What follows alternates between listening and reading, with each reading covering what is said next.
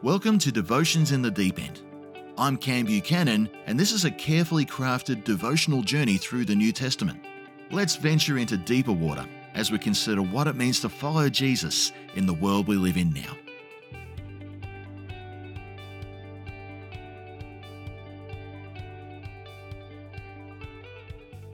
Welcome back to Devotions in the Deep End. Our passage for this episode is Matthew chapter 14, verses 22 to 36. Immediately, Jesus made the disciples get into the boat and go on ahead of him to the other side, while he dismissed the crowd. After he had dismissed them, he went up on a mountainside by himself to pray. When evening came, he was there alone, but the boat was already a considerable distance from land, buffeted by the waves because the wind was against it. Shortly before dawn, Jesus went out to them, walking on the lake. When the disciples saw him walking on the lake, they were terrified. "It's a ghost," they said, and cried out in fear. But Jesus immediately said to them, "Take courage, it is I. Don't be afraid." "Lord, if it's you," Peter replied, "tell me to come to you on the water." "Come," he said. Then Peter got down out of the boat and walked on the water and came towards Jesus. But when he saw the wind, he was afraid and beginning to sink, cried out, "Lord, save me." Immediately Jesus reached out his hand and caught him. "You of little faith," he said, "why did you doubt?" And when they climbed into the boat, the wind died down. Then those who were in the boat worshipped him, saying, "Truly, you are the Son of God." When they had crossed over, they landed at Gennesaret. And when the men of that place recognized Jesus, they sent word to all the surrounding country. People brought all their sick to him and begged him to let the sick just touch the edge of his cloak, and all who touched him were healed. By now, some of us may be trying to track Jesus' movements a little bit because he's done a bit of travel over these last few passages and episodes. He was most likely stationed in and around Capernaum while the disciples were on their various short-term trips. When they return, and when he's heard about John the Baptist's death, he jumps on a boat and heads to the shore near a place called Bethsaida Julius. This is actually just a few miles, but the boat trip makes for a relatively secluded mode of transport in comparison to walking along the beach.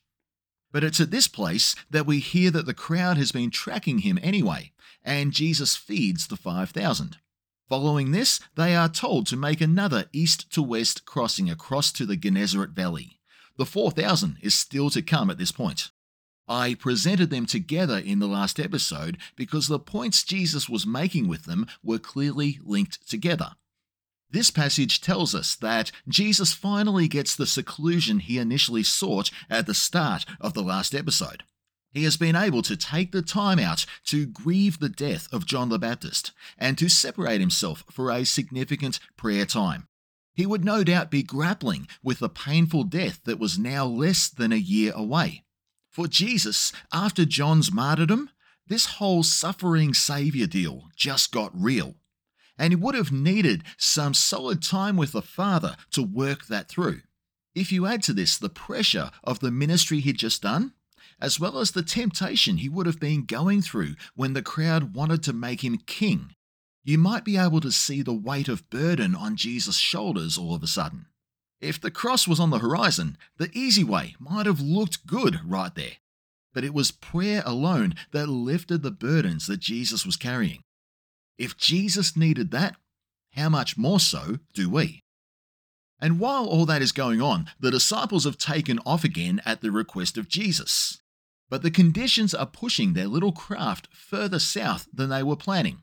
It was getting late when Jesus fed the crowd, so it is certainly late evening as they push off the shore in their boat.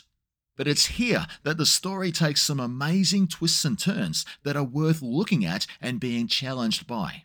So here goes. First, we have a storm. But we have a storm with Jesus in it. If I was one of these first disciples, I'd be asking some questions round about now, like, why does Jesus always make us take the boat out in storms? We've read about one storm already, the one that occurred with Jesus asleep in the boat with them as they travelled towards the Decapolis region where a demon-possessed man in desperate need was going to be meeting them. As they made that approach, the disciples were able to get a glimpse of who Jesus actually was. In their understanding, only one person had the power to call the elements of the weather to submission. And as Jesus does just that, the disciples were left wondering if God was somehow actually in the boat with them in a more tangible way than they were accustomed to. With Jesus there, the answer to that question was, of course, yes. In the last episode, Jesus revealed more of who he was. By feeding the 5,000 in Bethsaida, he'd made his position of Messiah just a little bit clearer, even if he still resisted the people's response of wanting to coronate him. And following that reveal, the disciples are sent to sea to encounter yet another storm. Could there be a reason for that? Well, perhaps there is.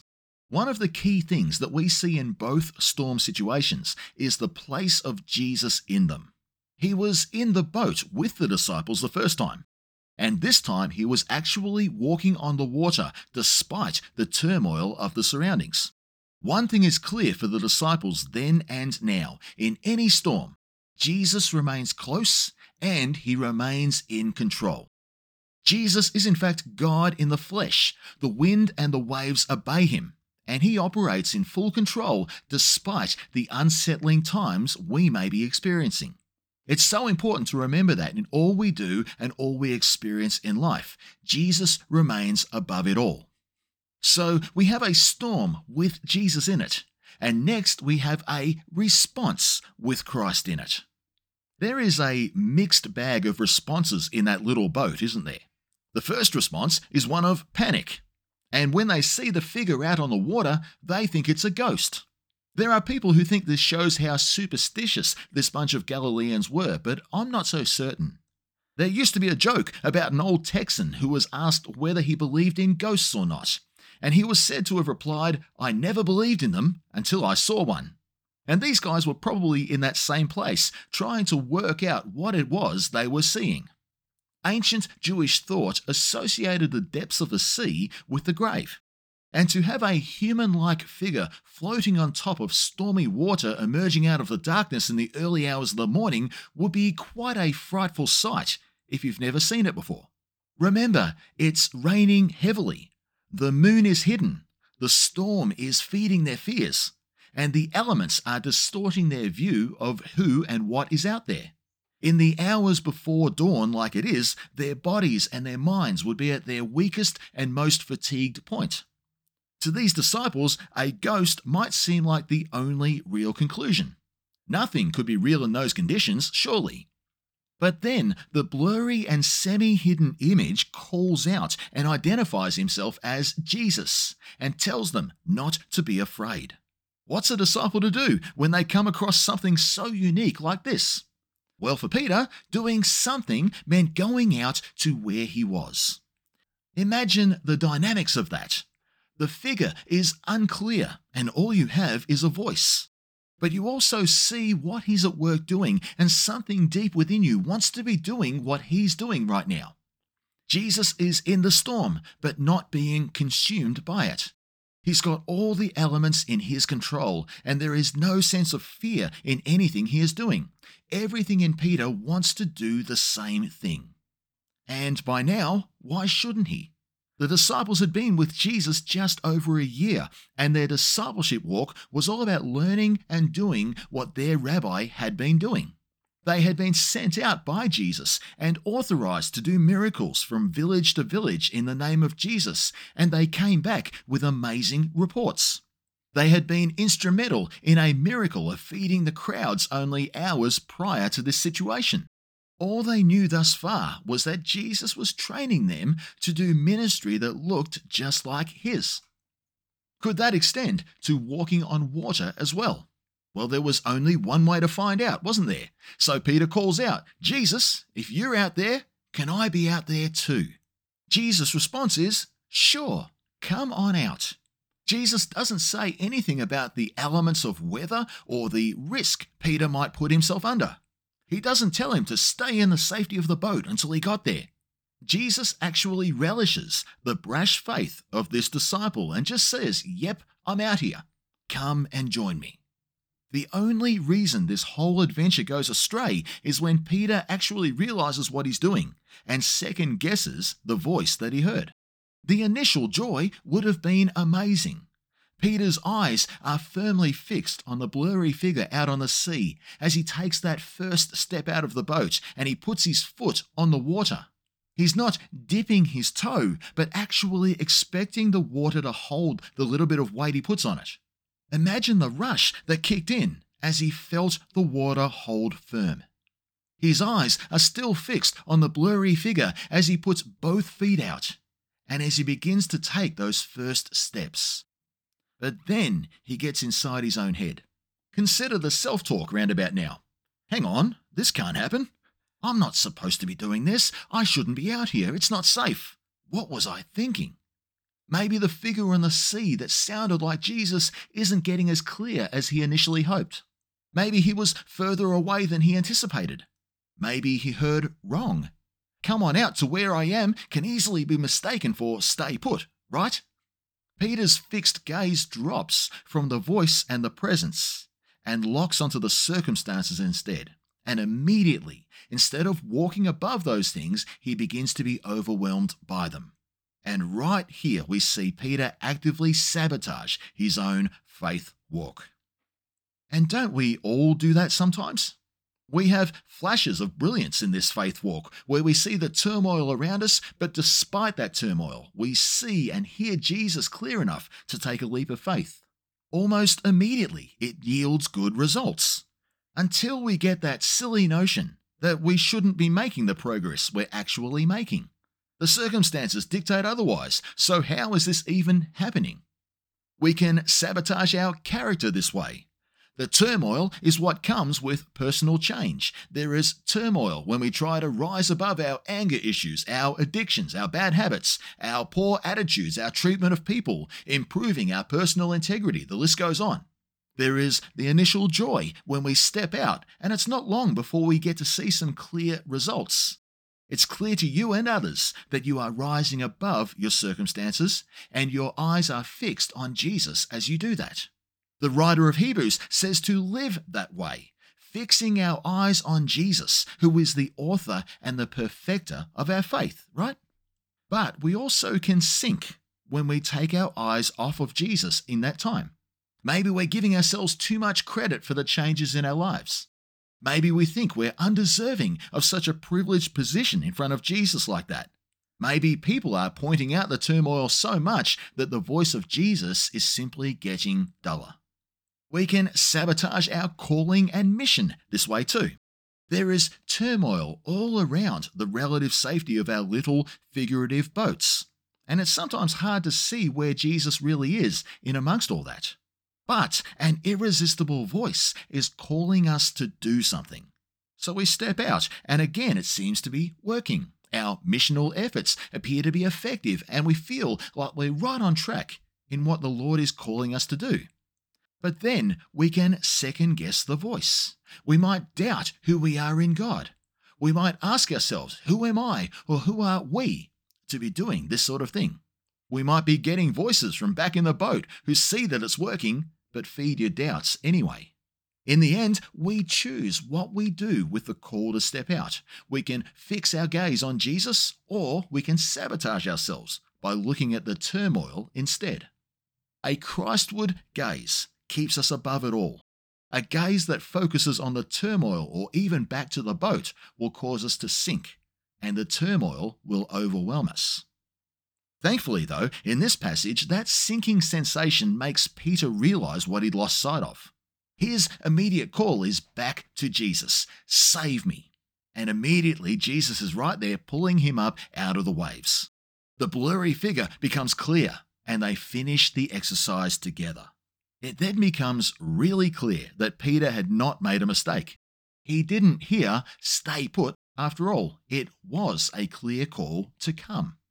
This passage shows absolutely no rebuke from Jesus about doing something unsafe or reckless, because at the end of the day, doing what Jesus clearly calls us to do can never be interpreted as reckless. Jesus is certainly disappointed in part here, but it's nothing to do with the action Peter took. Risk is stepping into turmoil when we haven't seen or heard Jesus in it. Faith is stepping into turmoil with those two things in place. If our focal point is Jesus and we have his presence to fix our gaze on, our actions classify as faith. If we have no Jesus focus, we will end up taking unordained risk. Peter's action here is faith, not risk, until he shifted focus and faith gave way to fear. It was this part that Jesus corrects in the attitude and actions of Peter. The rebuke is clear here.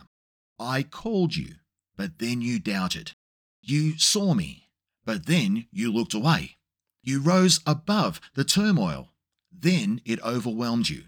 All because of where you were looking in the midst of a tumultuous time. But following all that, we then have a revelation with Christ in it. Would you consider with me a couple of verses in the Psalms? Psalm chapter 18 verse 16 says this, He reached down from on high and took hold of me. He drew me out of deep waters. Psalm 69 verses 1 to 3 says this, Save me, O God, for the waters have come up to my neck. I sink in the miry depths where there is no foothold. I have come into the deep waters. The floods engulf me. I am worn out, calling for help. My throat is parched. My eyes fail, looking for my God. These psalms came to life that day for Peter and the disciples who remained in the boat. The Lord pulled out one of their own. And as they all board the boat, the response is nothing but worship to Jesus. Note the title they give him here, and note that this is the first documented time. Surely this is the Son of God. All of a sudden, in the eyes and understanding of his disciples, Jesus was once again more than a mere rabbi. The disciples would never do the unthinkable of even trying to offer worship to a mere rabbi, and neither would a true rabbi accept it. Only God was worthy of worship, and anything less would be idolatry. Any good Jew knew that. The disciples fell in worship of Jesus in the boat that night, and Jesus did not stop them. It was getting clearer once again to them. Jesus was in fact God. Both storms, this one in addition to the one in episode 42, have brought the disciples to this conclusion. In the first one, they had to know that the one who claimed to be stronger than the strong man could live up to his claims. They were about to come face to face with perhaps the strongest demonic episode they had ever seen, and they had to be convinced that Jesus was stronger. Calming the storm on the way there and bringing the elements of the weather under his command certainly cemented that fact for them. Jesus' divinity by then was starting to become clearer. In this second instance, the disciples got to see this literally in greater depth. This had to lead them to a confession of faith in who he truly was. It had to lead them to unabandoned worship and devotion to him. They had to see him as divine, and they needed to be committed to the cause that Jesus was soon to give them. Because what was waiting on the shore in Gennesaret and beyond was going to be really interesting. There would suddenly be greater challenges to Jesus, and there would be a season where the authorities would get more aggressive in trying to trip him up. Within moments of landing at the shore, Jesus would be saying the words, I am the bread of life, and you need to partake of me to inherit eternal life. Within a short time, the crowds of followers would be decimated as they counted the cost of following Jesus, and the opposition was going to be intensified. Before all that, the disciples needed to learn to fix their gaze despite the turmoil they would soon face. Peter learned that lesson as he joined Jesus in the storm. So as this episode draws to a close, let me ask you some reflective questions. Is Jesus calling you out of the figurative boat in one way or another? If he's calling, your actions are done in faith, not risk. And are your eyes fixed on Jesus, the voice that calls in the midst of life's turmoil? Or are there elements of sabotage going on? Jesus is in the midst of the turmoil, but clearly above it all. and you can be out there with him too, if your gaze is fixed on Christ and not the craziness all around you. Remember, friend, Jesus is God in the flesh. If anyone can rise above the storm, it's him. Being in the turmoil with him is actually far safer than staying put in the humanistic structure of life's figurative boat. Thanks for tuning in. To stay in touch, like our Devotions in the Deep End Facebook page and subscribe on Spotify or wherever you listen to your podcasts. I look forward to catching up next time.